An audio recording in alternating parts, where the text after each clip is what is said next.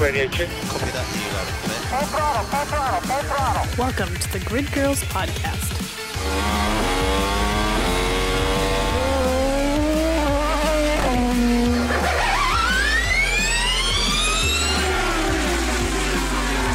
You know what? Here's the message for Charlie. Oh, they make contact to the line! Yippee! We did it! You just won the Indy 500, baby! All right, welcome to episode 47 of the Grid Girls. We are on episode 47. That's so many. Oh my god. We're still That is a lot of episodes. Still chugging along. This is kind of amazing.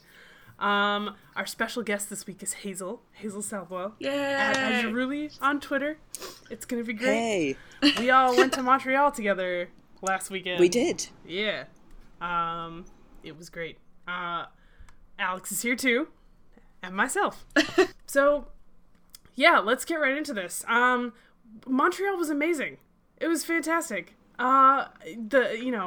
Championship implications everywhere, obviously, right up until the end, kind of. I think, you guys, what do you think in terms of like a season finale for Formula E over the last 3 seasons? How do you think this was better than the first 2 years? I mean, season finales of Formula E are always pretty extra. Mm-hmm. And I did think, like, having been at London last year, that perhaps it couldn't get that much more extra than that. And, That's true. Oh my goodness. I mean, right from the first practice at Montreal, like, shit got real. You know, Buemi immediately had that crash. They immediately had to repair his car. Things were immediately incredibly extra. Yeah, I mean, like, going into the weekend, it was so obviously Buemi's championship. Nobody was going to be able to touch him, even despite missing 3 races by that point because of the disqualification and the 2 in New York. Heck. Yeah, exactly. Boy just trashes his car, which he Lucased himself. Yeah. He really did. I mean, Lucas gave him every opportunity to do well, to keep that championship title. Lucas didn't really show up in New York too much. Which was a little surprising considering that was his massive opportunity to jump super far ahead in the standings. But yeah, he rode into Montreal with kind of the ball in his court and he immediately gave it away. So that was interesting. Yeah, seriously. I want to talk a little bit about one thing that was, kind of great in Montreal, which was there were no grid girls. There were no ladies holding umbrellas. There was none of that. Like, literally none of it. It was so, like, fan-friendly. From between that and between, like, there were a couple different, like, fan zones. There was one geared specifically toward kids. There was one geared specifically toward, oh, you need a place to, like, recharge? Here's, like, 20 hammocks that you can go sit in. Everything was set up with fans in mind, which was so obviously not the case in New York City. I don't know if they really relayed this via the broadcast, but New York was very much set up to kind of take advantage of where New York was located with, the backdrop of Manhattan, the Statue of Liberty. Yeah. And it didn't really kind of put the fans as a priority, which was kind of sad, because they spoke to a few Red Hook residents, and the people who lived there were kind of excited to see what was going on. But the fan zone was really poorly set up down there. It was really small. There were only a few grandstands and not a whole lot of general admission viewing areas. But Hazel, you saw this in Montreal. Like, basically, you could get to the interior of the track for free. The only thing you had to pay to get into were the fan zones, or the E-Village. Because people live on the inside of the track. So it's not like you can restrict people getting to where they live. No. Yeah. It was a proper street circuit. And I mean, because I've been to a lot of this season of Formula E, right. and it has varied. So in Marrakesh, you could pay a reduced price to have kind of general admission rather than the grandstands. Mm-hmm. And I don't actually think the view is that great from the general admission. But like, it was incredible from the Atlas Grandstand. Right. But then, like, through to Monaco, like, that was pretty tightly controlled, but it's Monaco. Like, there's only so many places you can go. Right. And although I think, again, the E-Village itself was free in Monaco. Okay. And in Paris, you could basically just, again, because people live right up against the track, you could walk into the track, you could walk into the E-Village. Mm-hmm. And that it does make a totally different atmosphere. So Paris sold out every single grandstand, and then there was a full E-Village. Berlin, I think, I can't remember if the E-Village was free, but you wouldn't have had a huge view from it. Right. I think there were big screens, but yeah, like that was very set up for fans. Huge fan zone. But that was in Tempelhof, which is outside the city, compared to, like, obviously in Montreal, it's, like, really right in the heart of the town. And what interests me was I read, like, a lot of the press afterwards, because I was in Montreal for another week. Mm-hmm. And I was just in a coffee shop, like, reading through all of the local papers. Oh, it's interesting. And a lot of people were expecting everyone to be like, fucking Formula E, like, coming over here, taking our roads. And everyone, like, it was like 76% approval rating. Everyone was like, yeah, we're down with Formula E. We love Formula E. That was cool. We loved Formula E. Yep. The only thing that they were concerned about was the amount that was paid by the city for Formula E. Gotcha. But that was centered around not necessarily how much Formula E cost, but how they don't trust their mayor, who's apparently very sort of like self-aggrandizing. Yes. Yeah, that so- was less. I had heard a little bit about that, and speaking to a few friends of mine from Montreal, it was definitely more in terms of what is the mayor spending all this money on, aside from Formula E. You know, it's not just that; it's other things he's done too. So. But I was really interested because this is the first race I've been to that didn't have the grid girls, didn't have the fan boost girls, which, like, in Marrakesh, it was the most embarrassingly anomalous thing I've ever seen, because it was like this whole environment where there were like hijabi teenage girls or girls in niqabs, like, completely kicking ass on the e-race simulators and shit. Mm-hmm. And, like, so many little girls, like, dads had brought, like, 6 daughters or whatever, or, like, their daughters and all their friends, because it was free for kids. Mm-hmm. And then suddenly you had women as human furniture, and I was like, oh, man. Right. And, like, Exactly. women dressed in a way that, like, absolutely nobody in Marrakesh would dress. To the point where it's almost disrespectful. Yeah, Which- like, I mean, I was offended by it, and, like, Right. like, I'm all for people rocking up to racetracks wearing, like, whatever you want, like, wear a thong and a bow tie if you want, but, like, it wasn't that. It was like it felt Out of place. asynchronous, completely out of place, and very, like, suddenly quite sleazy in a way that Formula E isn't. And again, Right. at the like London races, I'd seen that, and to actually, like, it's something that I have shouted at Formula E about on Twitter, like, repeatedly, even though maybe that's not that great for my career.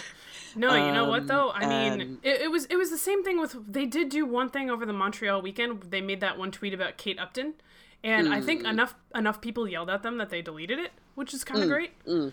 But I feel did. like we have to hold this series accountable for what they're doing, because we can. You know, it's a small enough series at this point that, you know, if you make a lot of noise about something that they're doing that isn't as progressive as it could be, they're gonna listen. I am hoping. What they did in Montreal, if you didn't see it, I mean, I don't know how you couldn't have. The whole internet was yelling about it. Was they had grid kids, and they weren't just any kids. They were local karting. You know, not champions, but people who were really good at stars. Yeah, local young karting stars. And they held their signs dressed in their karting outfits, and it was really cool. It was definitely not something that I had ever seen before. You know, we've seen some slightly different options to grid girls before. I think in Monaco they had grid boys one time, and of course everyone complained about that. But I thought this was a really nice option. And, you know, there's so much Formula E could do with it. You know, why not have a small competition in electric karting, where the winners of the competition from every different age range get to hold a thing at the Formula E race, you know? Yeah. It's definitely, the other thing that they did that was really cool was the, you know, they do the qualifying lottery draw for Formula E before every race. They also had a qualifying lottery draw for the kids to see which sign they were going to hold, which, you know, all of the fans who were around the fan village got super into it. It was just really cute, and it was really like a family friendly, like really awesome way to do this thing that's, you know, a tradition in motorsports. Yeah. So I don't know. I was super happy with it. I thought it was great. It made the atmosphere on the grid on the Saturday. Like, I walked down the grid as it was forming, and like all of the, I mean, not all of them, because some of the drivers are like obviously kind of taking time to chill out before they get in the car, and like everyone has a different ritual before they get in, and like you have to get in whatever mindset. But like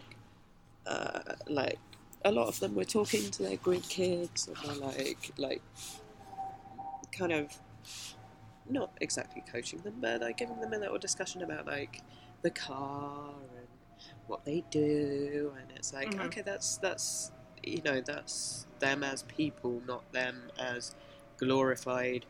I don't even know what the word is for those, like, you know, like a heavy base with a tube in that holds a flag up, but like a picnic stand, which, like, if at any point you can like basically replace somebody's job with a tent pole, then like that's probably fucked up. It is, yeah, like that's sexy lamp territory. Yep. But I did notice I that, mean, that was really awesome. Yeah, I did notice that Sam Bird in particular was very into like coaching his grid kid and having like lengthy discussions with him. It was pretty great. He is so nice. He got so Stefan into Salzan as well. Yep. Yeah. And like when they were doing the qualifying lottery draw, like Jev and Degrassi and Heidfeld, I think, like all jumped down to like play with the kids, which I was like, that's disgustingly adorable. It's so please, cute. Please stop. I know. All journalism going out the window. But yeah. And like something, because I ended up talking to Alejandro at one point, who runs the series. Yep. And like he's very determined that it should be progressive, and it should be kind of all of these things that should be welcoming. It should be kind of the antithesis of stuffy, closed off motorsport. It should be in the heart of cities. It should be where things are. And like this wasn't just in the heart of a city, it was in the gay village of Montreal. Yes. And like, you know, he's very determined that Formula E is totally like down with the LGBTQAI plus community, is down with like women, is open to all of the things that traditional motorsport kind of goes like, and you get like ass hats going like, well, you can't not have grid girls because grid girls are very important. You're like, oh, right, okay. If that's what's important to you about motorsport, I understand why you got upset by a shark fin on a Formula 1 car, because it made you want to fuck it less. Yeah. So what does he think about? Did he say anything specifically about the grid kids? I actually genuinely didn't ask him about that. Oh man. I mean, you know, at this point we were probably off record. Yeah. But like he, you know, it is kind of broadly held that Formula E isn't trying to be that stuffy motorsport that so many other series that we watch still is. Which is good, and I'm hoping that means that this is something that's going to continue. I'm in a Formula E group on Facebook, which I actually just left today because I can't deal with all the guys in it, and a lot of them were complaining about the grid kids and, oh, but why can't we look at ladies at a racetrack? Why can't we still like have some eye candy with our race cars. Like, you know what? Get out. Just get out. Get out of my race cars, because this is the kind of attitude that keeps women from doing stuff. That keeps women from, having things to see at the racetrack that aren't just, eye candy for men. It's gotta continue on despite these people saying these things. And I'm hoping that this is kind of the first step to Formula E doing that. And it was really great. I really liked it. So Yeah. I really hope so, and I think because it has always felt like ludicrously, just anomalous that you have I'm definitely all for glamorous ladies. I was running around in the strapless dress, throwing myself on the floor, trying to take a photo of Sebastian Buemi's wrecked car and accidentally flashing the Venturi mechanics. Nice. But even I'm sorry to that Venturi mechanic. I hope that you're okay. I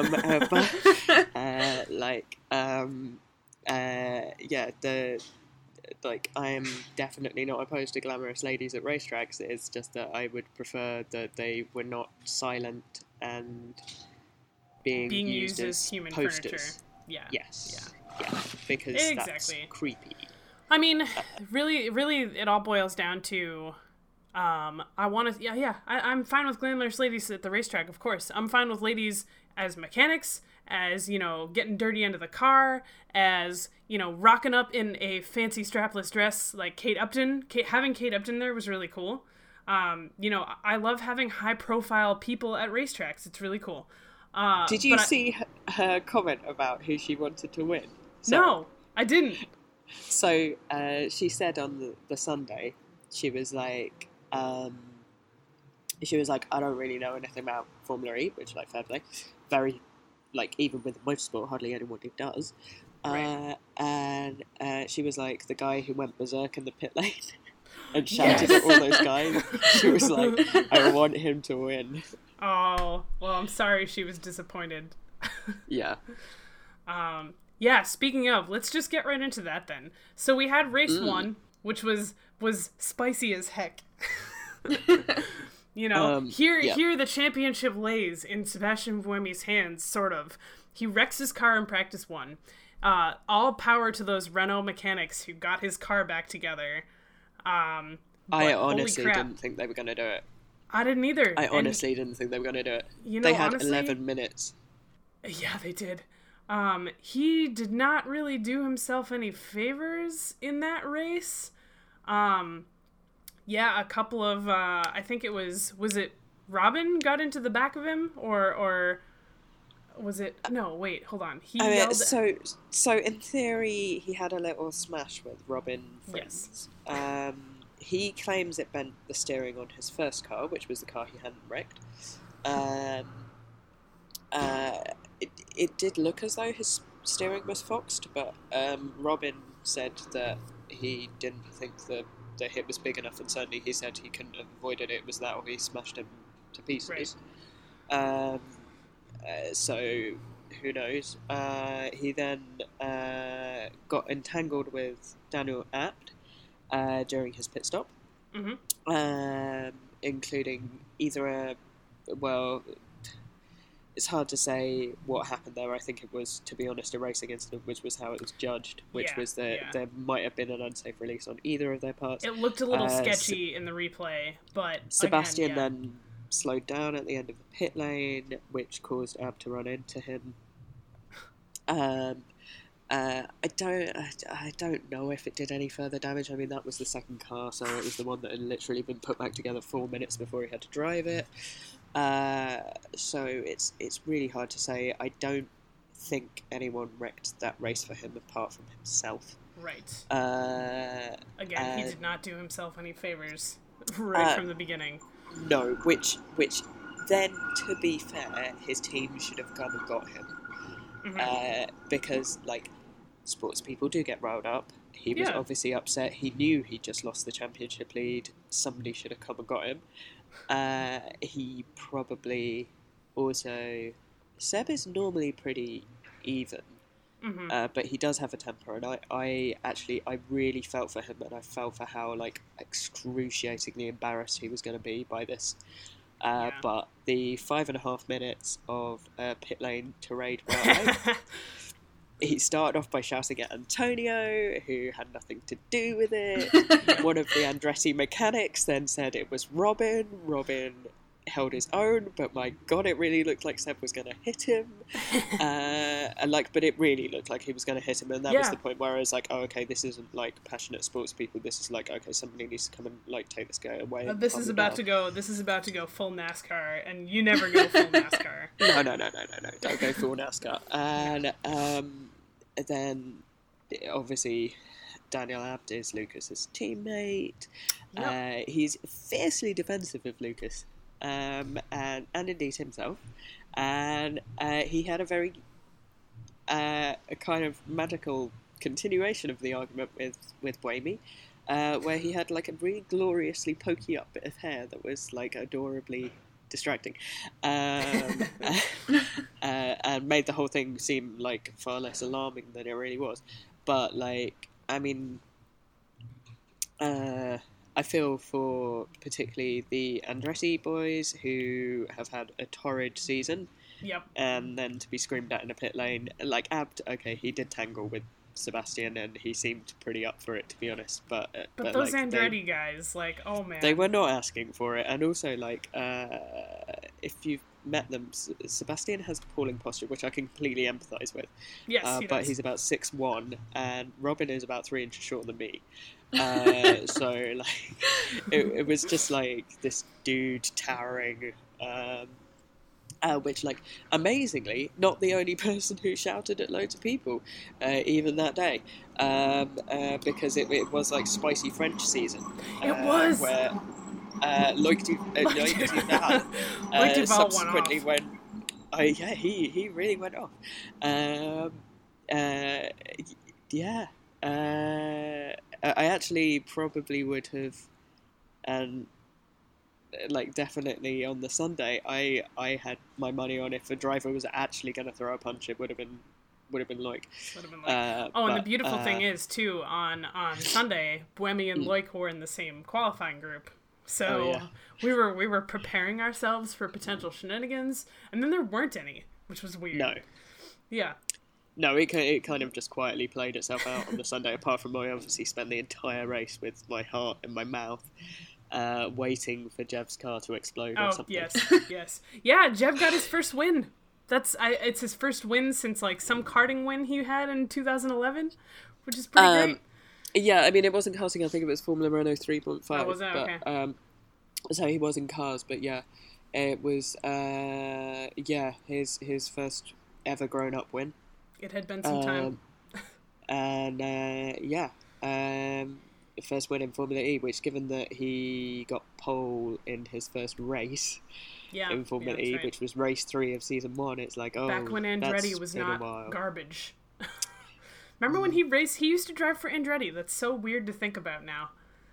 It is, and you know, he only came to it? Formula E because when he got the boot from Toro Rosso, he didn't know what he was doing, in the way that once you're suddenly out of the Red Bull machine, you don't. He'd got no management particularly, and he kind of went and found somebody and went like, what the fuck am I going to do? And they said, well, go to IndyCar. And he got the call from Andretti to say, like, do you want to try this thing in Putrajaya? And he was like, oh, Andretti, they're in IndyCar. He didn't even know what the series was.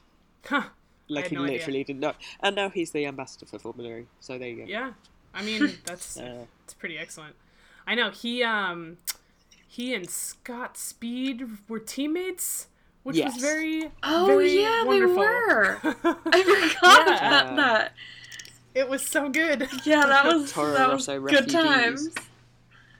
Back in the day. One more thing I want to talk about on Saturday. So all of this goes down with Buemi. He yells at half the field, and then his car gets disqualified for being underweight. Oh my god! Yeah. Oh my god! Like, so I was in the media center And like we're all really tired by this point, but we're still writing up things that have happened. Yep. Because everything has happened so much. I saw a tweet from Sam Sniffer Media, and I literally just like pretty much, I think I definitely stood up. I don't think I actually stood on my chair, but like there weren't that many of us left, and I like stood up and went like, Boehmy's been disqualified. And everyone was like, "You're fucking with me." Like, you're actually joking. And I'm like, no, I've seen it on Twitter. And everyone was like, "Oh, seen it on Twitter." And I'm like, no, reliable Twitter. Like, we all had a look at it. It was because they literally didn't have time to weigh the car. So they thought they'd thrown enough ballast, Yeah. for it to be okay. And they hadn't. And I mean, the thing that we were all, because we were all there until like 8:30 that night, because what we were waiting for was whether Renault were going to challenge it, because if they had, yeah, that's right, it would have gone to the FIA court, at which point we wouldn't have been able to award a championship the next day. Right, that's right. Huh. Well, so it was an exciting evening. So it was definitely, Sniffer Media posted just a photo of the disqualification. Because they post them on a notice board up in the paddock. Yeah. So. Yeah. Icing on the crap cake for Boehmy. So that's basically his championship. They go into Sunday. He's got like an outside chance of still winning if Degrassi fucks up, which he doesn't, too badly. I mean, he had to come second or first, and Degrassi had to score either none or one. Yeah. None of which happened. But also, like, going into Sunday, who was to say that Degrassi wouldn't spaff up his car? That's true.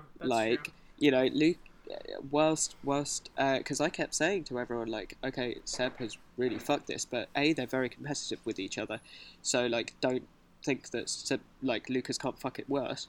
No, B, we saw him in New York. I mean, Lucas has a huge talent for not taking the chance sometimes. But this time, right. actually, I mean, he seemed very calm when he got the podium the first day. He didn't seem celebratory. He seemed like he kind of still dialed in for the next day. He definitely did. Like, he celebrated, but head. He didn't go too over the top. Yeah. Whereas like the other two members of the podium looked absolutely smashed. I mean, well, here's the thing. How about Techeetah? I mean, they came out of nowhere, and all of a sudden they're getting podiums left and right. I mean, we saw them on the podium in New York, and now 2 days in a row. I mean, Jeff second and first. Like, what you talk about a team that is kind of doing something with nothing. That's incredible. Yeah, I mean, because Techeetah were the only customer team. Mm-hmm. So they didn't get the extra 15 days testing that you get for being a manufacturer. A lot of the teams that are manufacturers, in slightly inverted commas, like, they don't necessarily fashion their entire powertrain themselves, but they make enough adjustments to it that it's considered an alternative powertrain. Yep. Whereas Techeetah are just using the Renault powertrain. Now, we know the Renault powertrain is good, but they had never really just seemed to right. I mean, they had never really seemed to kind of figure out the engine and figure out how to get the maximum amount of results out of it until just recently. No, and they've had a really massive steering problem, which, like, there's all kinds of bits of Formula E cars that are set at the start of the year and can't be changed. So you can adjust, like, bits of aero, you can adjust, like, certain parts of the setup, but particularly the differential, you can't adjust again. Which is partly why the Amel Andretti's are so, like, fucking undrivable.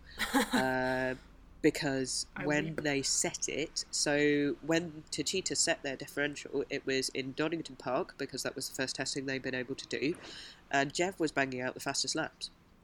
Donington Park is absolutely fuck all like a Formula E circuit. So, like, I mean, Berlin, it was really noticeable. Like, they were both Verne and Sarrazin were, like, wrestling the cars, like, physically, because there's no power steering on a Formula E car either, so you're literally moving the best part of a ton manually.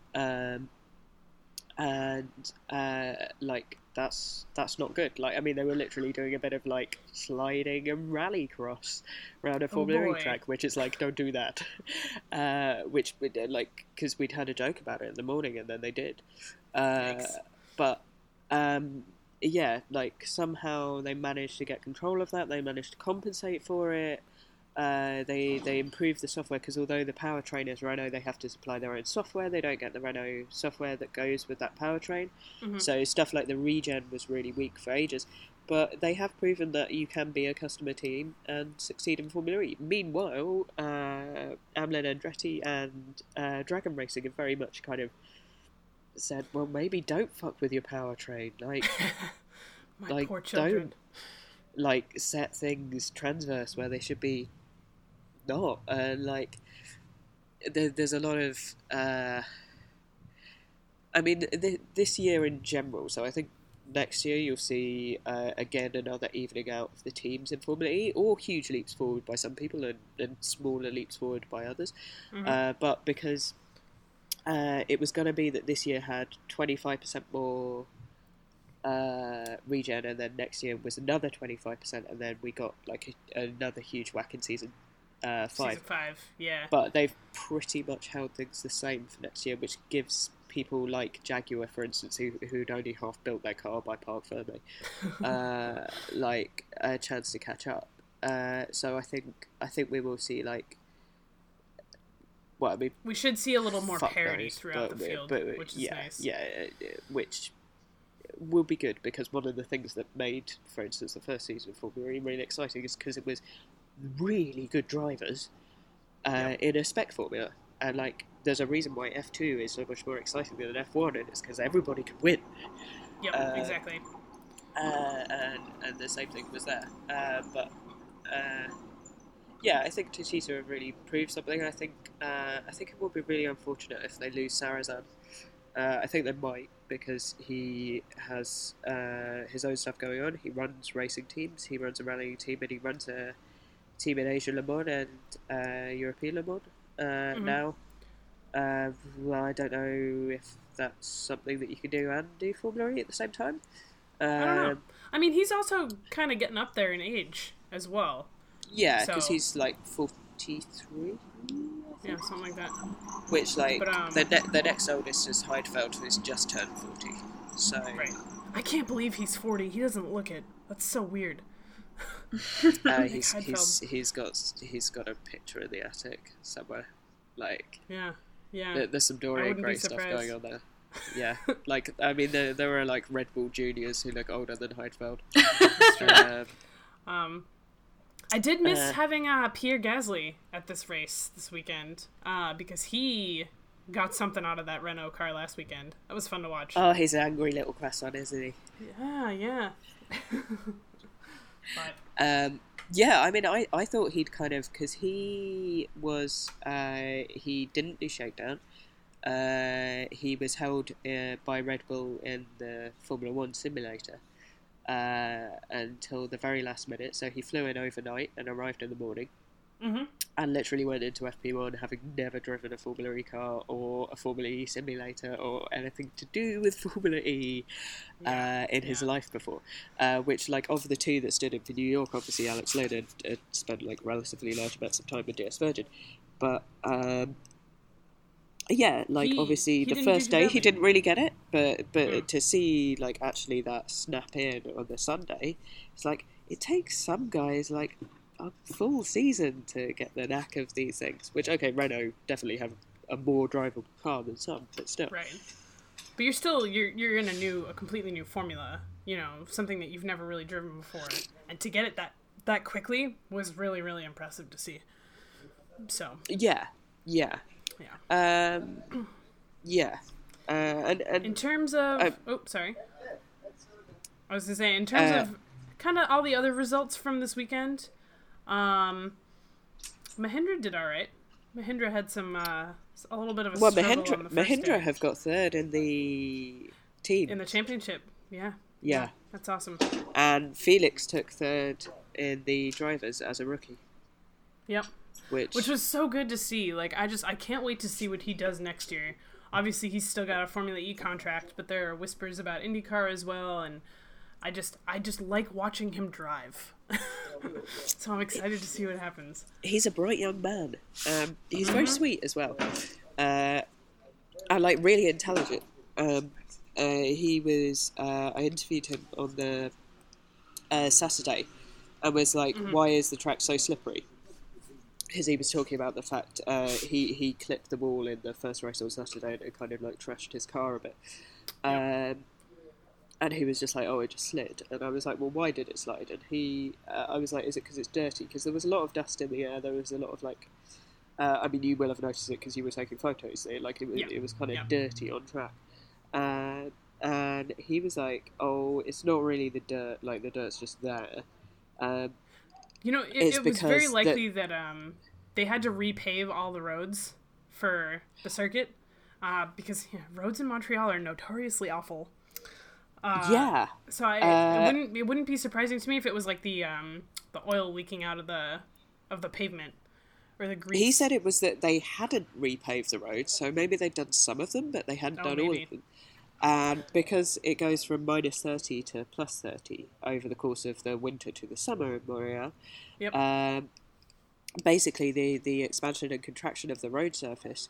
And the fact that it's got, because it is the centre of Montreal, so it has a lot of traffic, it has a lot of heavy goods vehicles and stuff going over it, compacts it until it's incredibly dense and basically polishes it like a mirror, which is fine if you're doing 30. But if you're trying to like take a corner in a Formula E car, it becomes a little bit more ooh. Yeah, that makes sense. So yeah. On that note, driving up there in the winter is a nightmare. Like, if you're in Canada, you have to have, like, snow tires on your car because they just don't plow the roads. But if you are just visiting for the weekend, they don't yell at you about it. You just struggle. It's a good time. It was really, really fun to, obviously in New York, the race being at Red Hook. In London, the race being at Battersea Park. Like, it's not somewhere where I had ever driven before, but those roads in Montreal are like the main roads that I drive on to get to places when I go visit there for non-race car reasons. And it was just really funny to like, I don't know, experience the roads that I know closed down for a race. It was super fun. Like the backdrop was really cool. Like just everything about Montreal was great. And I cannot wait to see the second year next year. No, I'm so like I so want to go back. The only thing that like shocked us all about Montreal, and we were like, what was if you happen to be having a Formula E after party on a Sunday night, you got to stop drinking at 3 a.m. Yeah, you do. It's a little early. That's a hard rule. So get your drinks in and lock the doors, everyone. Yeah, seriously. But yeah, that kind of took us all by surprise. But I'm sure we'll find a workaround. I mean, just go to bed in a completely reasonable manner next year. Yeah. So what did you end up doing for the extra days you were up there? Anything fun? I went and saw the Gay Beaver Centre. Nice. Which is like I think it's the Olympic Park from 1976. Yes. But which celebrates in particular the mascot Amek, who is a beaver who represents the hard-working and persevering rainbow peoples of Canada. It's a gay beaver.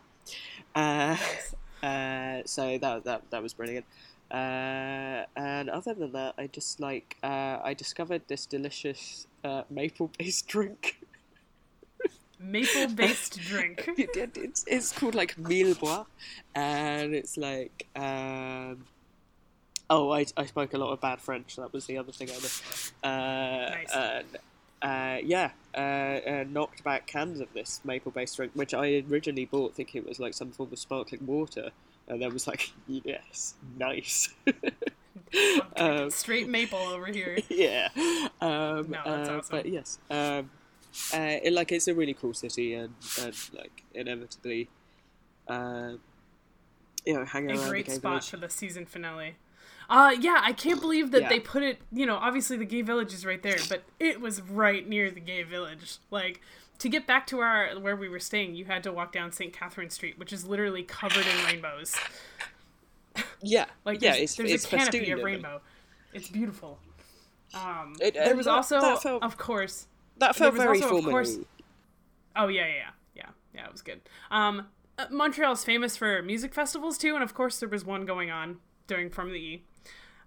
It was peak summer in Montreal, and I was just very, very happy about it. And I'm really glad this is going to be the season finale going forward. I hope it stays for a really long time. Yeah, which So good. I live in London. I'm literally sitting in London right now, in a tributary of the River Thames, and On a boat. on a boat, not just like floating, but I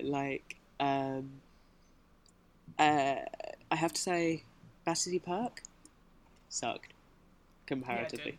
We went for sucked. season 1. It was just miserable. Yeah, I mean, like, our grandstand sucked. The attitude of the local residents sucked. The track sucked. Not great.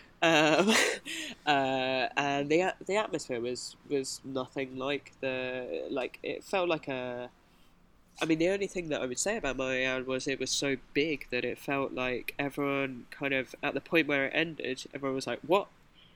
Because it was like, but we're just getting started. Like, it's just getting enormous. How much more wild could it go if we had a third race tomorrow? And there's some, like, mechanics vomiting into bins going, like, fuck off, all of you. But, like, yeah. And to be fair, really I think cool. all the journalists would have died as well, but it was... Probably. I just enjoyed so much seeing people... You know, I had a chance to talk to a couple fans, people who just wandered up, and so did Ryan King, who we spent a lot of time with this weekend as well. And he said that overwhelmingly it was a lot of people who just had no idea what was going on in the area, but they're F1 fans. So they kind of rocked up, realized that, you know, there's a Renault, and there's a relative of Alain Prost, and there's, you know, this, that, and the other thing, and suddenly they're interested. And even from where we were standing by a couple of the photo holes, which were just kind of not really close to grandstands, there were people, like, trying to peek through the fences and, like, see what was going on. Because obviously Formula E puts up that kind of opaque fence wrapping for a lot of the track that has the sponsors on it. And there were literally, like, people from Montreal, like, pulling the sponsor banners aside so they could see the cars. It was really, really cool. So, I mean, even when we were watching Shakedown on the Friday, which is it's not that a race, whole it's kind of not that exciting, unless you're really into watching Formula E cars going not that fast, because they're speed limited for it, and like, there were loads of people who were just stopping and partly going like, who are these crazy women who are, like, poking their fingers through the fence to look at people nearly bidding it into them, but like, just like genuine curiosity about it. And I think that that's part of Montreal being a city where it's like you walk into a park and there's ballet going on in sea containers, and you walk down a street and there's, like, bicycles that play music. And, like, because there is that festival atmosphere, because they have so many music festivals, it's like people are like, oh, there's something happening, I'm going to check it out. Yeah, exactly. Exactly. I think that gives it an incredible vibe. Mm-hmm. Well, yeah. Formula E, great success. There were also some other races on this weekend. Oh. Boy. That Fernando Alonso mural at the Formula One was unbelievable. Oh, Like, yeah, I mean, that did was... you see it? Oh my god, have you seen the McLaren grill the grid? No. Oh my god, please watch it. Is it good? Okay. Yeah, it's do lit. that. Sorry. No, it's fine. But yeah, that mural. I like his something. new role as an actual work of art. Fernando. Exactly. It's beautiful. Like, he's previously been a piece of work, but this is... Can we talk about the Martin Brundle tweet? Oh my god. Like, what garbage? Like, I can't remember what it was exactly. It was something like the three guys on the podium are like so much better for the sport than Fernando Alonso, It was- who just sits around on. Yeah, it was Oh no, something he said along the lines of, he's a better driver than the three guys on the podium, and here he is joking around or like pissing about or like turning himself into a joke. I can't remember what the actual phrase was. And Jensen Button replied with like, I can't remember what it was, but it was like, of course, the best thing for Formula One is to be a complete sourpuss, or something. Which I was like, yes, good boy, Jensen. But yeah, like, honestly, Fernando Alonso does more for turning up to, like, any fucking motorsport. He could rock up and be in, like, British touring cars tomorrow, just for a laugh. And it would draw a crowd. He would. I mean, he would. Yeah. He'd have a good laugh. He scored 8 points in this race. Mm. Like, he's not just sitting around on deck chairs. He is dragging that McLaren out of the abyss into the 6th place position. So, maybe shut the fuck up, Martin Brundle. No one likes you. Fair play to both baby Fernando and Fernando's baby teammate, who, like, Sainz obviously rocked up just behind Alonso, and Van Dorn also scored a point. Yes, good job, Stoffel. Which is, I've just got a question here, because there's somebody listed here as wet paper towel, who I assume is Hulkenberg. That's Jolyon Palmer. It is Jolyon Palmer. Oh, he is a wet paper towel. Oh, you know what? I actually couldn't believe that he'd come that far up, because now I see that Hulk is actually 5 places behind him. Which I'm sorry, Jolyon. I also once fell over you in the reception of my workplace at the time, so I feel like I actually can't bully you. Oh, sorry, I can't critique you, or else it is just outright bullying. But yeah, who would have thought? Such a good time. So Felipe Massa did not drive this weekend because apparently half the paddock is infested with some sort of virus. It's labyrinthitis, which I think would probably... that sounds like a movie. Yeah, I mean, if you've ever had labyrinthitis, I get it when I have a migraine, and it literally prevents you being able to tell which way is up, which I think would substantially affect even my ability to drive a Formula One car, which I already think would be probably below that of Felipe Massa's. Yeah, I think it's a good call not to drive the Formula One car in that instance. Mm-hmm. They pulled in Paul di Resta, though, which is kind of it's out of left field. Well, he's the reserve driver. Yeah, that's true, but also, like, he hasn't sat in a Formula One car in, like, at least 4 years. Well, perhaps they shouldn't have binned off Alex Lynn. Yeah, maybe not. Just saying. What a concept. Just saying. Yeah, that race was weird, though. Like, I feel like Hungary is either a shit show or just dull. And this was kind of neither. Like, it was exciting, but it wasn't crazy Hungary like we usually get, but it also wasn't as boring as last year, which was good. We had a little bit of shenanigans post-race. Oh, yeah? Yeah. I mean, I felt like this was some very weak sauce. It felt like they were trying to go for a Buemi pit lane, and everyone was just like, no, we're tired. Yeah. Kevin Magnussen told Nico Hulkenberg to suck his balls, honey, which is beautiful, and I love it. That was a good moment. You're trying so hard. We'll driving for this American team. You're trying to be like so badass. It's fine. Ferrari is kind of bringing it to Hamilton, which I'm loving. Summer break ends, and we're going to have a little bit of a fun run for the championship. That's going to be a good time. Mm-hmm. Max Verstappen managed to not wreck his car, which is good, I guess. He did wreck his teammate's car. Yeah. That's true. Yeah, he did. Like, immediately. Like, I mean, he's got to wreck a Red Bull per race. It was just he chose the other one. Yeah. Which, not good for him. Bad for Daniel. What happened to Grosjean? I for some reason cannot remember. What happened to I Rogro? literally asked Luke Smith, who I was sitting next to at the time, what happened to Grosjean, and neither of us could remember that either. Oh, good. That's good. I don't. I don't know. Maybe Alex, do you have any idea? Do you remember? I can't remember. I think someone hit him and just hit him like in the right way where it like broke steering or something. That sounds like that sucks. maybe something that happened. Hold on, maybe I can Google it real fast. No, it's not that big of a deal. Yeah, he didn't finish the race. He did bad. Haas is having an abysmal season. Like, Jesus. Yeah, they started out so strong that like they're sort of. We had expectations. Down. I know. And, yeah. Man. But it's okay, because Roman Grosjean is releasing a cookery book with his wife. He is. It's very exciting. They're also having another child. Oh, that's a lot of things to do at the same time. Yeah. Who can expect him to actually drive a car, while he's doing all these other things? As a busy working dad, how does he manage these things? Lance Stroll finished higher than his teammate. My small Canada did better than the reserve drivers. That's good.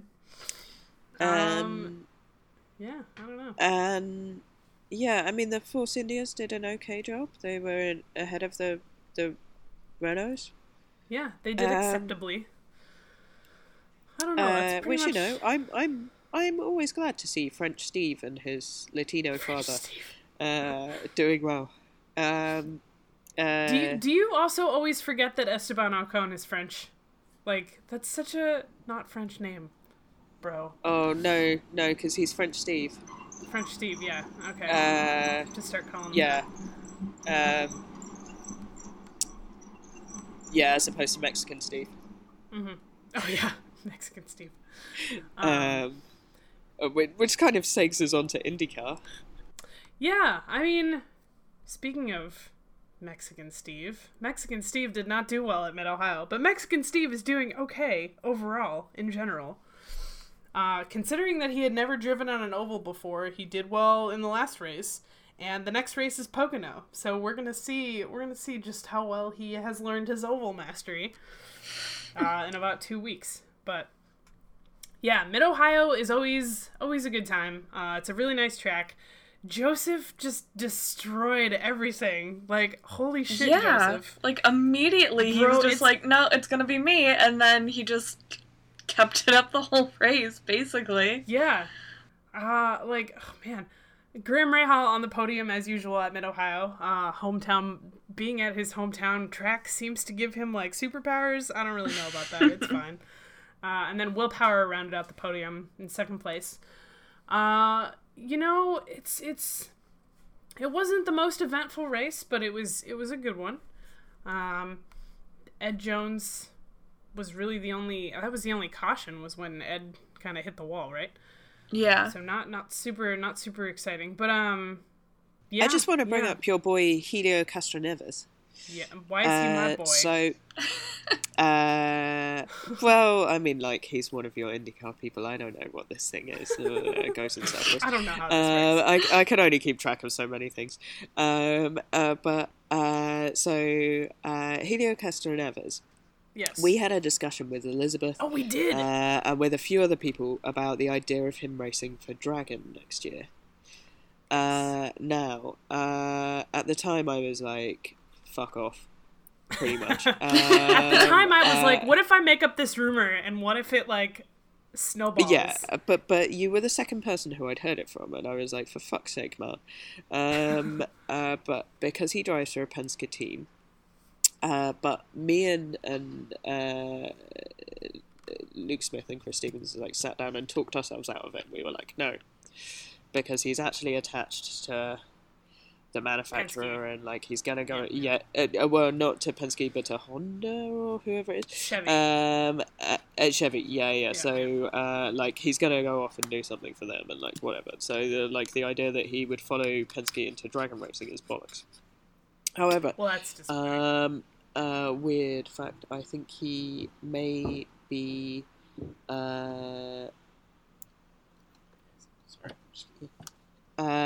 Testing for somebody in Valencia. Really? Interesting. I think Venturi. That's so weird. They are refusing to confirm confirm anyone until after testing. Right, but I right, think right. it's Venturi. Oh, dang. So what if this weird rumor I made up about Helio Castroneves going to Formula E actually happens? That would be a first. But yeah. Oh, you know what we didn't talk about? Our little garage tour from Jerome. Oh my god. Dude, okay. So Elizabeth made a dragon banner, as she usually does.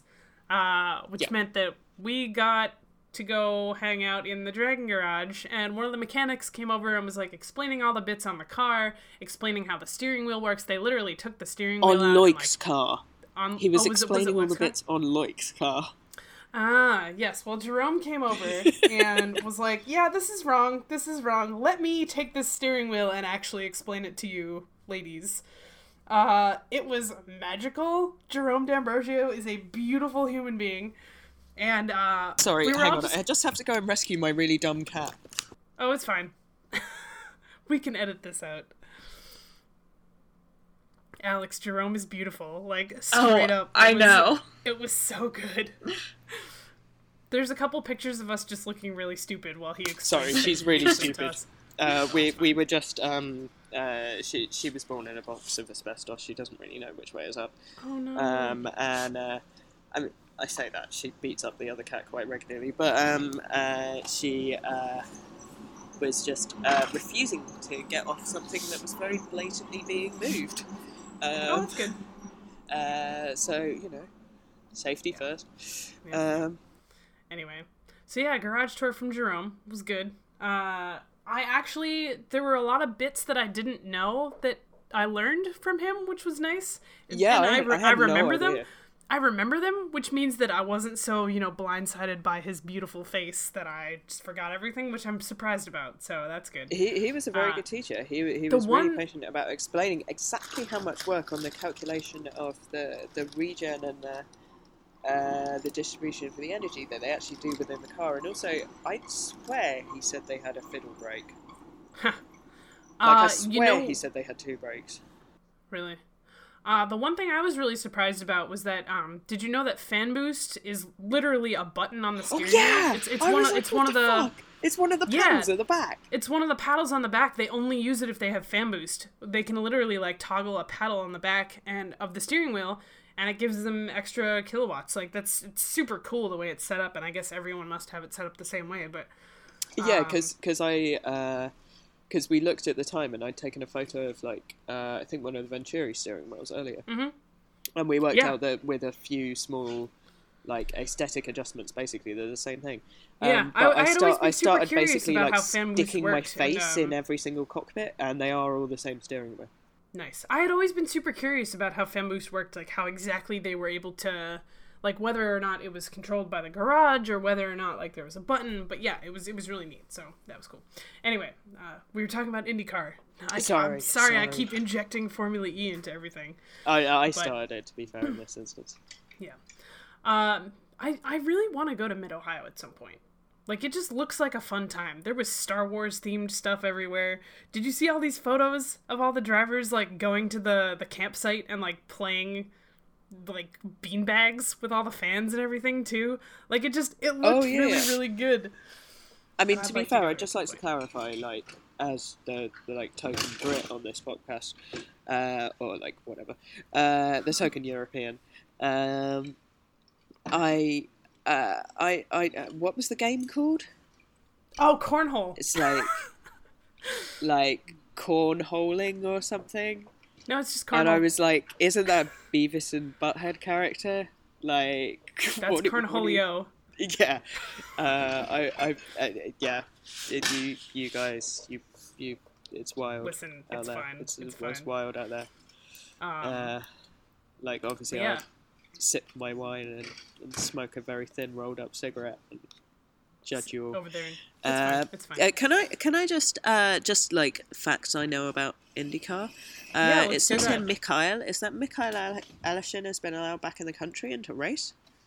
Yes, he has been allowed back into the country to race. He has kind of been in a bit of a situation lately because his sponsorship has been super questionable because he keeps crashing cars and costing a lot of money to repair them. So we weren't really sure if he was actually going to race at Mid-Ohio, but he did. so he should be good for the rest of the season, I think. Whether or not he comes back next year. Yeah. Which Pocono is next, so we'll see about that. But it's really, really super questionable whether or not he will be in IndyCar next year. Like, you think Formula E silly season is ridiculous right now? IndyCar is a goddamn mess, because whether or not Andretti switches engine manufacturers is going to determine whether or not, like, half of the field is not driving for the same team next year.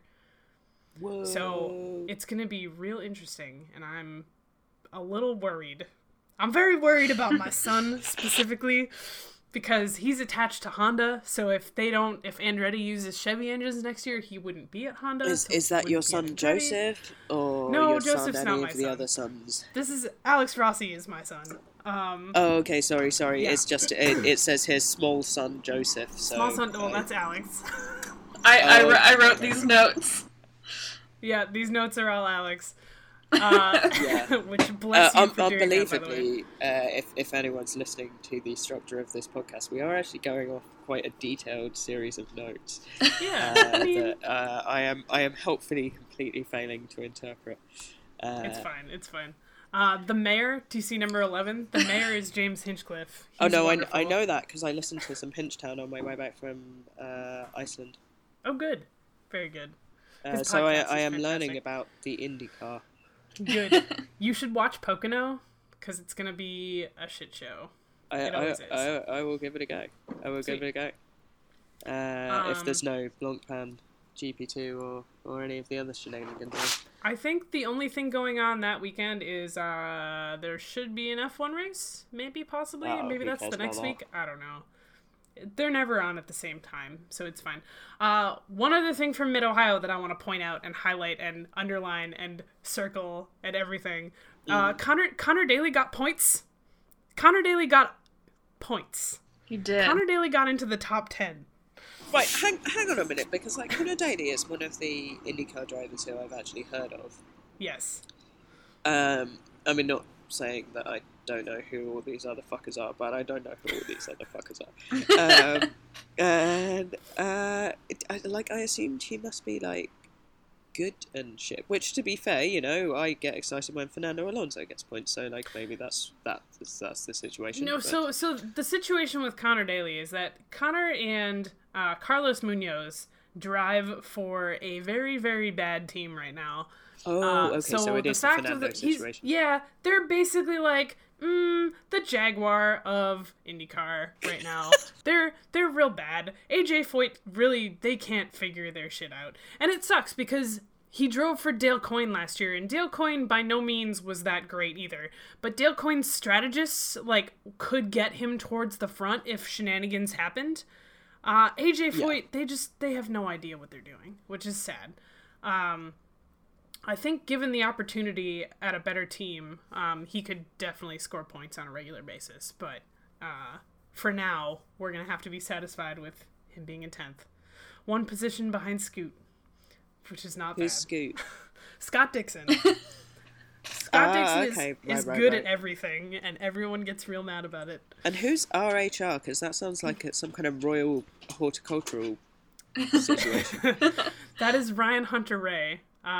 He has been at Race of Champions a few times. If you've seen a dude in a like bright yellow DHL suit. Oh yeah, I Race did of see Champions, him because I watched that's this him. year's. I think he was there. Yep, he was. He was. Yeah. But yeah, Mid-Ohio was good. Previews for next races. There's a lot of NHRA coming up. Alex, please tell us about this. So basically every For a other start, race what series is NHRA? drag racing. Oh, okay, cool. Yeah, so basically all the sports are on summer break right now, so there's like no Formula 1 for a while, no IndyCar for a while, Formula E's done. So you have all the time in the world to watch NHRA, because it's still going to be on every weekend in August. And I'm pretty stoked because I haven't been watching it the past couple weeks, so now I have no excuses to not watch it for a whole month. Which means we get to watch lots of ladies in racing. Yes, who are fucking amazing. Courtney Force is doing really well. Yeah, it's awesome. Oh, which, speaking of ladies in racing, I kind of didn't catch up the IMSA. But Catherine Legg was all right from her crash, right? Yeah. Yeah, she was. Oh, yeah, that's good. Her Twitter says she's okay. Yeah. I know Christina Nielsen had a crash too, didn't she? Which that's was like not 'cause the ideal. last IMSA race, we got ladies on the podium. 2 ladies on the podium, because Christina Yep. and Catherine were both on the podium. Yeah. Pippa Mann is going to be driving in, I believe, one of the IMSA series coming up, so that's cool too. Yeah, it's fun. Like some of the series that aren't, Formula One or IndyCar, how like a lot of the sports cars and drag racing have like a significant number of women participating as drivers, which is freaking great, and I want to watch more of it. Mm-hmm. So, It's like my preferred American series, Chet Racing, which is the Lucas Oil Off-Road series, which is kind of basically always on Motors TV. I don't know if it's ever actually on live. I've got no idea. But it's just loads of people going in a circle in ridiculous trucks. But it includes at least Truck one girl racing. called Charlotte, and everyone else is called Chet. I don't know if I've ever seen that, but now I'm gonna go looking for it because that sounds amazing. So in drag racing, have you heard of Courtney Force? Yes, I have. Yes. So her whole family does drag racing. Like her dad is in it, her sister's in it. It's really, really cool. Oh yeah. Yeah, and then there are a pair of sisters whose name I can't think of right now, but there was a Disney Channel movie made about them. They're still racing. It's real cool. Like there's so much, and like So the history if of we're it is gonna really start cool too. drag racing watching in this off Yes. season, Alex, what's the lowdown on how does this all work? It's really simple. You got 2 cars, they're next to each other. And then lights go green, they go as fast as they can down a stretch of road, and then whoever goes faster wins. That's it. the It's essence of beautiful. It's so good. And they're basically rockets. They go like over 300 miles an hour. And it's really great. This sounds like it potentially has lower safety standards than Formula 1. Oh yeah, there's a lot of You would think explosions. that, but somehow like people are usually okay when things explode. yeah, there's never Like, there at least lately haven't been any like crazy bad crashes. But yeah. I think the only really bad one recently was actually Courtney Force. Yeah. And she was fine.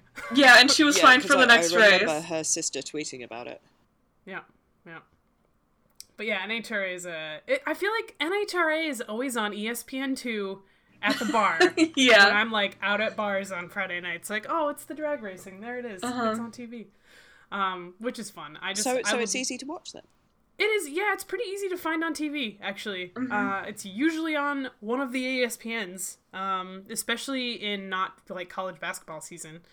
So, yeah it's And we don't know what ball sports are, so that's fine. Yeah, that's true. You guys just have the footy. The foot sport. The foot sport, which just started, and I'm kind of excited about it. But The foot sport there's never also... ends. Yeah, it really doesn't. If it's not league play, it's international play, and it's just always happening, which is whatever. There's also some NASCAR on coming up, but I don't really know how that works, so I don't See, really... I so keep promising my confusing. friend Jamie that I will stay up one night and like get like a keg of like some form of American beer and like sit on my equivalent of a porch and like throw Watch stuff the at NASCAR. like I don't know. I mean, I guess it would have to be swans here. Which makes me sound so much fancier than I am. I'm just thinking of like the most aggressive wildlife I can think of. Swans are bitches, okay? They are bitches. Yeah, They're mean. Sometimes there's one sitting on the back of my boat when I'm trying to leave it, and I have to like take evasive action through a window and really hope it doesn't like cut me in half or something. But like, yeah. Don't live on boats, kids. That's my advice. To literally everyone. Don't live on a boat. But yeah, I keep meaning to stay up and watch a NASCAR race because it's I like the like proper closed wheel racing. I'm a big fan of GT. I believe Blancpain is carrying on at the same time, and British GT is also carrying on at the same time. If you're into that, yeah. Other than that, everyone's having a snooze, isn't it? Yeah. tweeting couple disgusting weeks. holiday pictures on their Instagram story and that kind They of are. shit. They really are, yeah. So I think I'll probably see if I can watch a little NHRA next weekend. But other than that, I am also hibernating and not doing anything. It's pretty great. Other bits and whatever of news. We haven't talked about the Germans all joining Formula E at the same time yet. At the Every same single time German that they manufacturer. were exposed as having a cartel that conspired to disguise emissions during Diesel the emissions. 90s. Yes. Yeah. Which, like, living in London, the idea of where we went past the legal amount of air pollution for the year on January the 6th. Oh my god, are you serious? Yeah, I mean, like, That's awful. I didn't know it was that fast. no, it's bad. We're quite keen on the whole, like, yo man, diesel might be really bad. Yeah. Isn't London trying to get rid of emissions by like 2040 or something like that? We have joined in a few other EU, well, whilst we're still there, countries in. So France have committed to no non-electric vehicles on the roads by 2040. We have also said that. I mean, Yeah, I don't know. It's great. It should be interesting. Yeah. But yeah, actually, so Mercedes, Porsche, Audi is making their entry like more significant than it currently is. They're all joining Formula E for seasons 5 or 6. Yeah. Which they're also Mercedes is pulling out of DTM, and yeah, that's and Porsche's pulling out of World Endurance Championships. World Endurance. So basically, the LMP1 program is dead because the only people left in it are Toyota, I believe. Mm-hmm.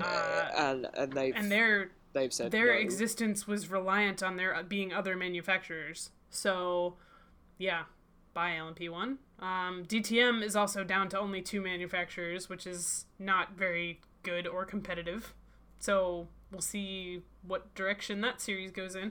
But yeah, it's kind of prompted a lot of new discussion about Formula E in general and whether or not it's, actually the future of motorsports like it's been claiming all along while everyone's kind of been ignoring it. It's interesting. It was really cool though to walk into Montreal on Friday and have the big like bridge proclaiming "Welcome Mercedes and Porsche" as if they knew already somehow. So interesting.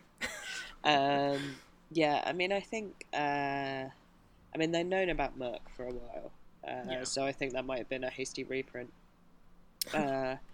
Because if you've got 20 million Canadian dollars sloshing around, I guess you can. Yeah. Which is an interesting feature of the Montreal EP, and certainly something that made it bigger than some of the others. But also, my city could have pumped more money into it to keep it to stay, and didn't. I think that.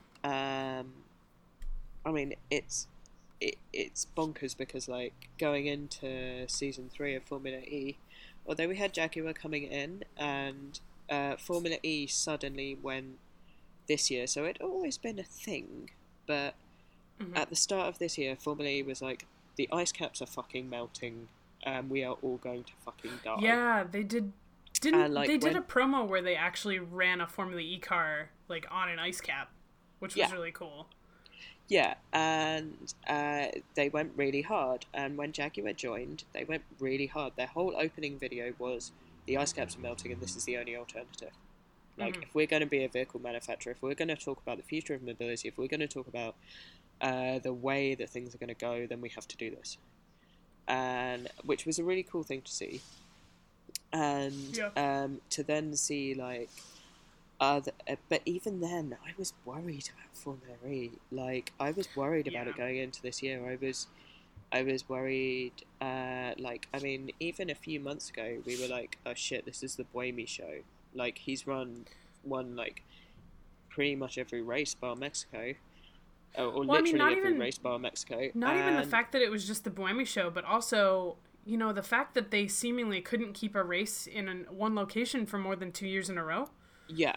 you know- Which, like, there were incredible complications with the European races this year because cities were on major lockdown. There was, like, a lot of problems, so, of course, we couldn't have Belgium. We ended up with the doubleheader in Berlin.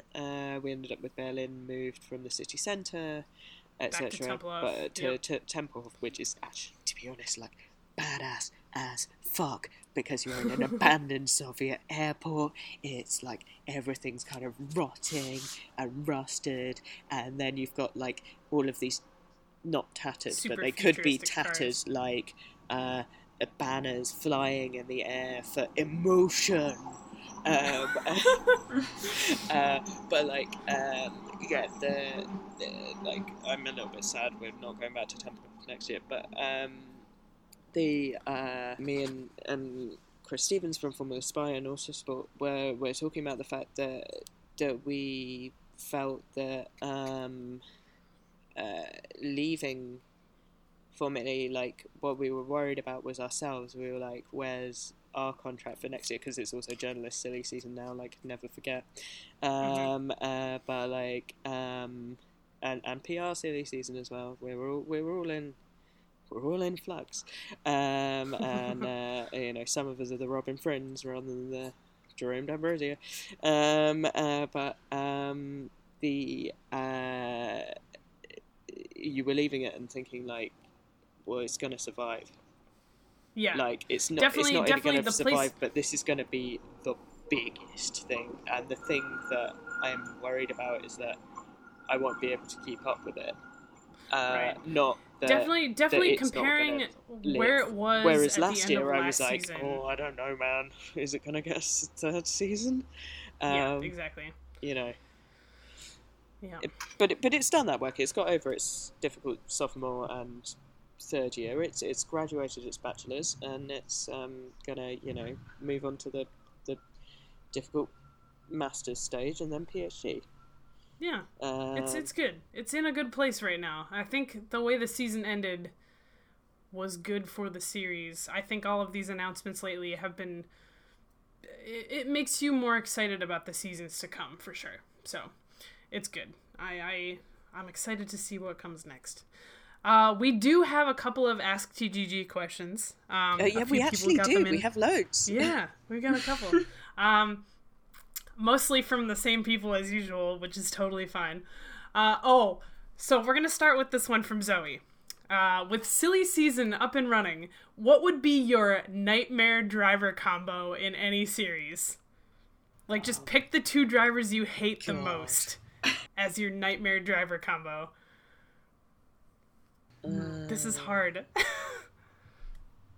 Okay, I'm probably gonna get like people firing shit at me on Twitter for saying this, Yeah. but my like absolute nightmare combo would be not particularly because of Vettel, although I've never been particularly a Vettel fan. But if it's Vettel and Raikkonen again at Ferrari, I will flip tables. I will genuinely flip tables.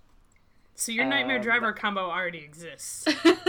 I mean, it kind of does. I felt that like Raikkonen has actually pretty much redeemed himself, but I was so angry that Jensen was leaving that it looks like Alonso may not be in a competitive car, even if he stays next year. Yeah. And that Raikkonen got the Ferrari.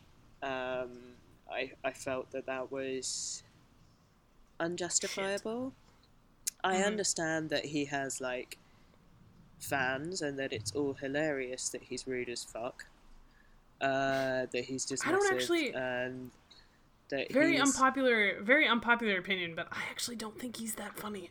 No, I don't think he's funny at all. I think he's incredibly rude. I would hate to interview Raikkonen. Yeah. And I mean, fortunately, nobody's asking me to do any Formula One work, so it's fine. But like, I don't think it's funny. I don't think it's funny that he doesn't give a shit. And actually, the only time where I was like, was when he was really fucking sour about coming second in Monaco this year, and I was like, oh, maybe he does give a fuck. Because he has been pretty much collecting a paycheck for really quite a long time now, and I am not a fan. No, and like I guess I would also. I mean, like probably my ultimate like. It's not that I hate any drivers. It's just, and again, it's not even that I hate Raikkonen. I think there are arguments you could make that he deserves the seat. But he is boring, and he's also quite an aggressive, vengeful racer. Like when he smashed out Bottas, and still managed to end in the points a couple of years ago, I was like, that's scum-ass behaviour and shouldn't be somebody who's a Formula World Champion.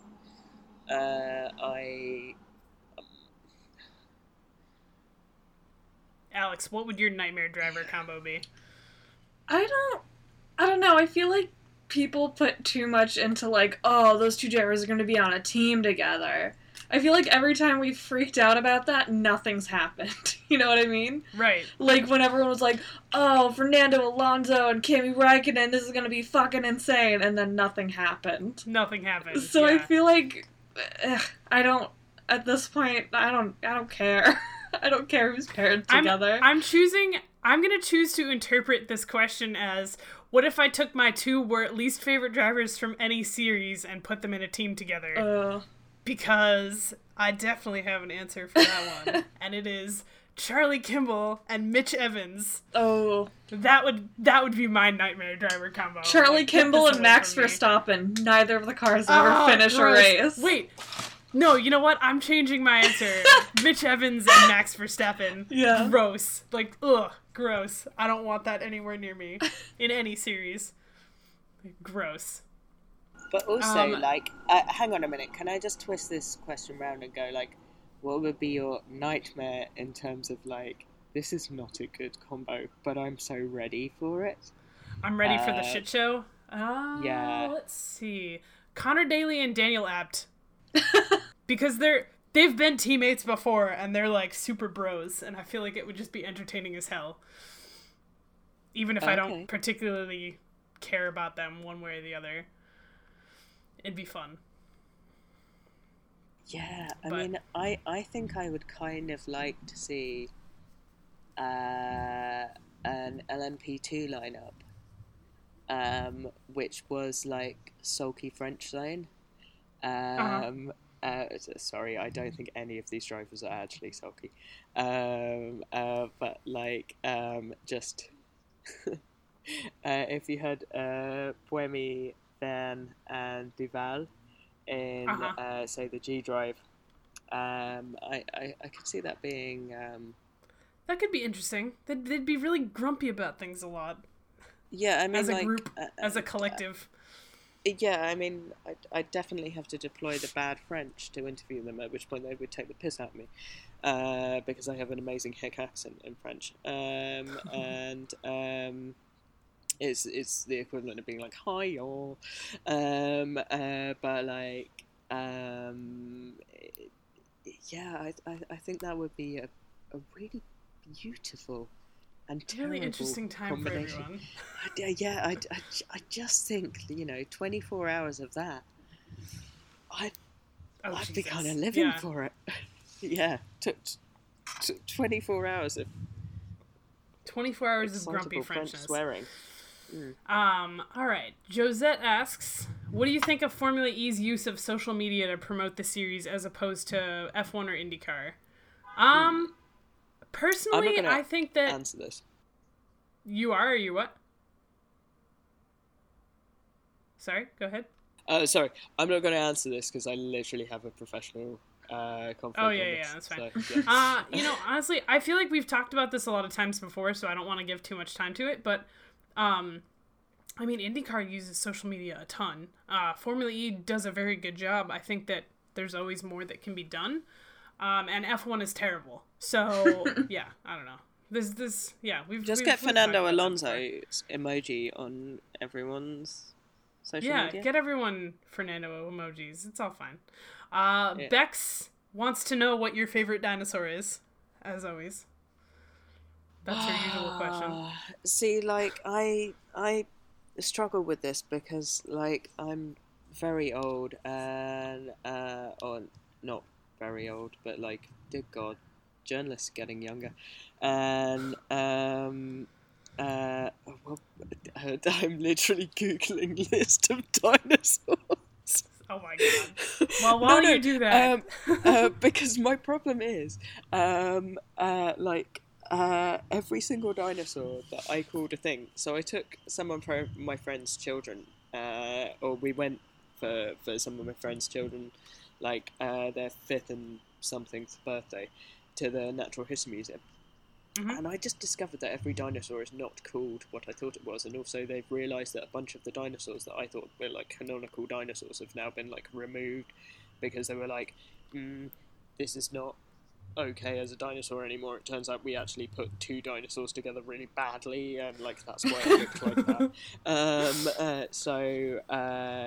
Like I think Stegosaurus has been got rid of because they were just like, actually in retrospect that was fucking mental, and like checked the DNA and we're like, whoa, those are like 3 different beasts we've accidentally cocked together. So I think I'm going to have to go with Triceratops, which is the only one I know is still a dinosaur, and also I have a friend who's very aligned to them. Just to clarify, also the flying dinosaurs are not dinosaurs, so if you were going to say that, that's an invalid answer, and the stewards will inquire. Good. So Triceratops. It's a good answer. Yeah. Kale always has interesting questions, which I appreciate. You enter a demolition derby anonymously. What type of car? What is your car number? And what is your super awesome pseudonym? Alex, you start. Okay, well, my pseudonym is obviously what I've said before. First name Dixie, last name Wrecked. So I would be Dixie Wrecked. Car number 69, obviously. And I'd probably get, like, maybe, like, a big old, like, Crown Victoria. Or, like... Nice. Or, like, a Subaru Outback. I really had that question, like, immediately. See, I've got Ready to go. the type of car down. Mm-hmm. I would have a Chevy Nova. Oh, mm-hmm. Because my uncle actually had a pair of those when I was growing up, and we actually did donate them to the Demolition Derby. My car number would probably also be 69. Yeah, or 420. Or 420. You know what? I would probably go with 420. My number would be 420. And what would my pseudonym be? Probably some sort of weed reference. I don't know. Something tacky. Mary Jane? Something really tacky. Yeah, yeah. But you spell Jane with a Y, so it's a surname. Yes. Yeah. Oh, yeah, that's a good idea. That's a very good idea. Yeah. That would be me. Content. See, I think I would go for the number 42. I'd be Ford Prefect, but I'd drive a Chevy Monte Carlo, specifically the hot pink Chevy Monte Carlo that Daniel Ricciardo was like Instagramming himself in about a year ago, and it's like the just the most lurid shite. And yeah, I think I'd go for that. Mm-hmm. Nice. I like that those are all very different answers. You know, hit a fucker hard. Oh, no. Hang on, sorry. No, I would go for a, oh my god, I've forgotten what they're called. But this type of Lada, the Soviet car that looks like kind of like an SUV, but is about the size of a Mini Cooper. Yeah. I'd have one of those. Yeah. Ladas are ridiculous. Yeah, and then I guess I'd probably have to be like Red Menace or something. I don't know. Anyway. That works. That's pretty much all the questions we've got. Yeah. Thanks for coming on, Hazel, by the way. This has been excellent. We've got a few weeks now where probably we'll take another little hiatus, but we will definitely absolutely be back after the Watkins Glen IndyCar race. That's the same weekend as Monza, so we should have plenty to talk about. And yeah, Hazel, can you tell everybody where they can find you on the internet? You can find me on the internet. I write for eracing.net. I'm also sometimes a BBC journalist. And and actually a whole bunch of places. But if you want to stalk me on Twitter, I'm at Adjaruli, which is ADGJARULI, which is a Georgian cheese word. Just search for Hazel Southwell; it's so much simpler. We'll tweet your handle and everything for everybody to find. And otherwise, just try not to find me because it's probably really scary stuff. There's a lot of tweets about objectifying drivers. If you're not cool with that, avoid. But really don't, because it's great. Yeah, I mean, also come find me, bro. Yep. Anyway, but yeah, thanks for listening, everybody. We'll be back for episode 48 pretty soon. Later. You